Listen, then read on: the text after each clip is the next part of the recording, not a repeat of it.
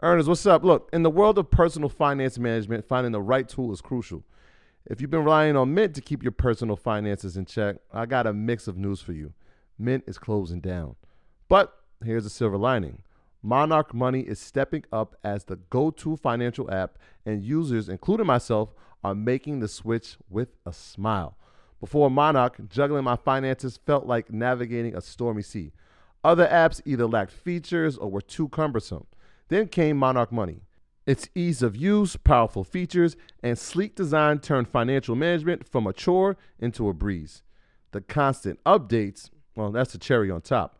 But what truly set it apart for me was its collaboration feature. Money matters constrain relationships, but Monarch brings peace to the table. The app's collaboration tools allow my partner and I to seamlessly manage our finances together.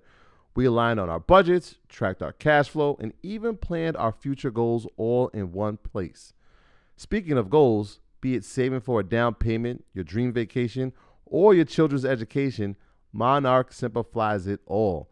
It's no wonder the Wall Street Journal hailed it as the best budgeting app.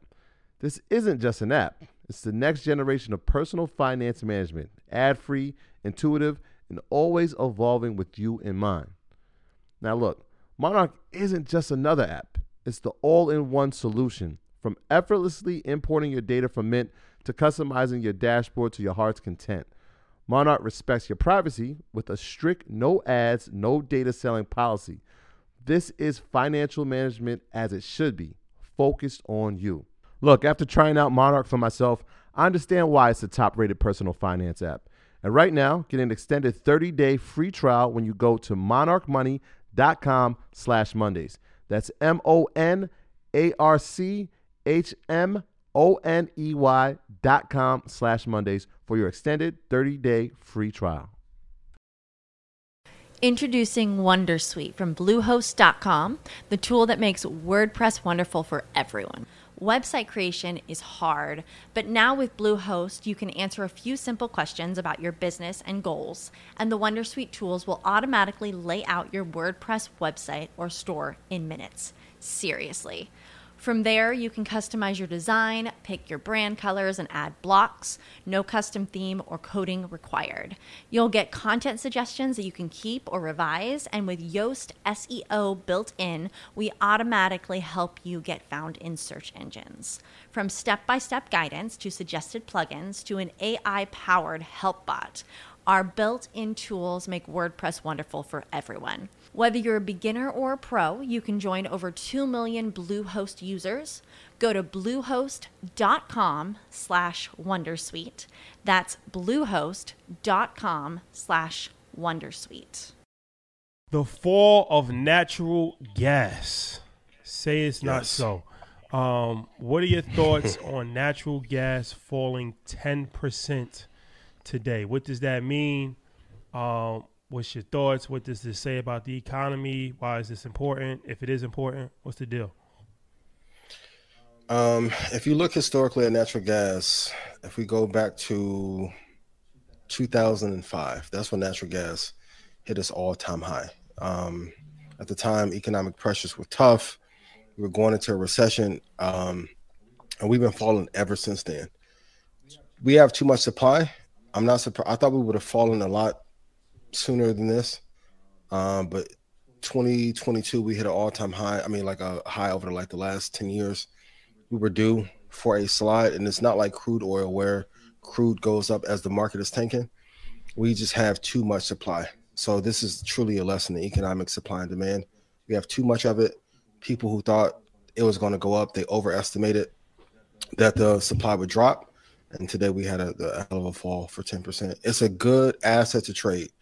Natural gas on the future side is like Westbrook and when he was in OKC, like super volatile, super quick, outlet it, and he'll get downhill really fast. If you get the direction of natural gas, like you can make a lot of money. If you get the direction wrong, you can lose a lot. But this is truly a case of too much supply, which caused the price to drop. Yeah, I'm going to be fully transparent. I was one of those people that got the timing wrong on natural gas. I think I told you about this, Ian. I had this company, GLNG, Golar Limited, and I was just wrong. And I had a call on it, and as soon as my call expired, the stock went up by 110%. I just got the timing wrong, but this is one of those things. But I think one of the things that can attribute to it. So if we follow the history of natural gas, especially this year, we saw it drop in February to historic lows prior to, I guess, the pandemic. But climate change, like we can't discount that part of the story, right? So like if the weather is predicting that we don't, or it's facilitating that we don't need the demand, then you won't have a need, right? And so when we see climate, especially this winter, I mean, we finally got snow in New York for the first time last week, but it's a pretty mild winter, especially with temperatures. Warm. Like if you look at January's temperatures, we were above average. February is supposed to be the coldest month in the Northeast. The temperatures have been above average. I know we're expecting some snow here in the Northeast over the weekend, but if the temperatures doesn't cooperate, then you don't have a demand, right? And so you'll see prices like this fall because of those things. So climate obviously has a direct correlation to the prices of natural gas going up and down. So a quick tip, if I can chime in real quick, Rashad. One of the best things you can do is pull up the entire history of a chart and put your Fibonacci retracements from top to bottom on the entire history. A lot of times people will put them over maybe a 1 or 2 year period. If you look, the 50% retracement of natural gas was at 8.551, excuse me. We crossed that barrier into the tens in 2022, and we've been falling ever since. Like natural gas is getting back to the lows of 1999. So when you historically look at the price of a chart, if you map it out historically from top to bottom, from since inception till now, you'll have a lot less fake outs. Because in 2014, it did the same thing. It went up to like 628, and then it fell down for years and then hit a low in 2020 of $1.44. So quick tip, write this down. Please put it in chat. Map out your Fibonacci retracements for the entire span of that asset class so you won't get faked out on what to do and where to invest. So just in general, right? Natural gas, most people, you would think that that's not something that you should really be invested in long term for a variety of different reasons, but mainly because the world is moving towards EV, clean energy, solar energy, and natural gas seems to be outdated. It doesn't seem to be efficient, and it also appears to be harmful to the environment. So from a pure investment standpoint, because there's natural gas ETFs, there's different ways where you can invest in the natural gas sector. Do you think that investing in natural gas is something that is not beneficial for most people? No, I would never long term. I was just going to say that. I mean, you just nailed it, right? Like if you understand the volatility of natural gas, then it could be a very lucrative short-term profit, but never long-term. I never looked at it as a long-term play, which is why when I invested in it, I did an option call on it. It was short-term. It was like 3 months, which is really not like me, right? I usually like to go a lot longer, but I was, experimenting inside the space. I was like, all right, well, let me just not put too much money behind it, but let me just see what this would look like. And I just got it wrong. I got it wrong. It was definitely a learning loss, but again, the volatility is why I looked at it at first. It's not even the best in this space. Crude oil in comparison is way better. Ticker you can look at is USO. It's performed a hell of a lot better. Direction of oil usually is down, but no, I wouldn't touch it long term. I wouldn't. All right. Well, natural gas, we will monitor the situation. And yes, I do have a lot of fake Instagram pages. So please do not send cash apps or $5. I am not imprisoned in a European country. I'm okay. I've gotten 3 text messages in the last 24 hours. Like I think somebody hacked your page. They didn't hack my page. They just created a fake one. It happens pretty frequently. Somebody says you're locked up right now. I mean, that's what they say. Like, yeah, please don't send money. Yeah, so it's just you watch out for these scam pages. Fortunately, I am verified, so you can just see if it's a blue check. If it's not a blue check, it's not me. But yeah, Instagram. Let's try to cut back on these. Yeah. On this nonsense, please. Well, if you pay for Instagram's copy of Twitter Blue, You'll get around-the-clock protection services from Instagram. Thanks, Meta. That's not an idea I came up with. But well, that's something that is beneficial to pay for. I did not pay for the verification, but security enhancements. You know what would be a good idea to pay for? Why don't you just let people pay to just reach all of their followers?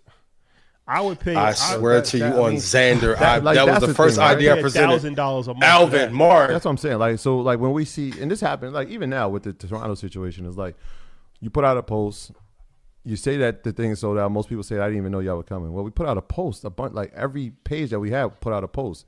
Same thing when we were announcing that we were going to London last year. When we got to London, people were like, what are you guys doing here?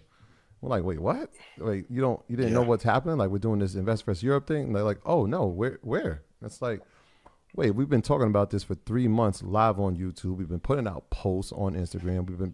We just been doing everything we could to promote it. And it was like the people who are actually have an opportunity to go to the event in their city, some of them have no clue. So do that. Let us pay to have 20% of the people that are followers know what's going on. Now let us pay 25%, 100%. Let us pay to have 100%. Like if somebody follows you, if somebody takes the time to actually follows you, that means that they are interested in seeing what you post. If they're not interested in seeing what you post, then they can unfollow you.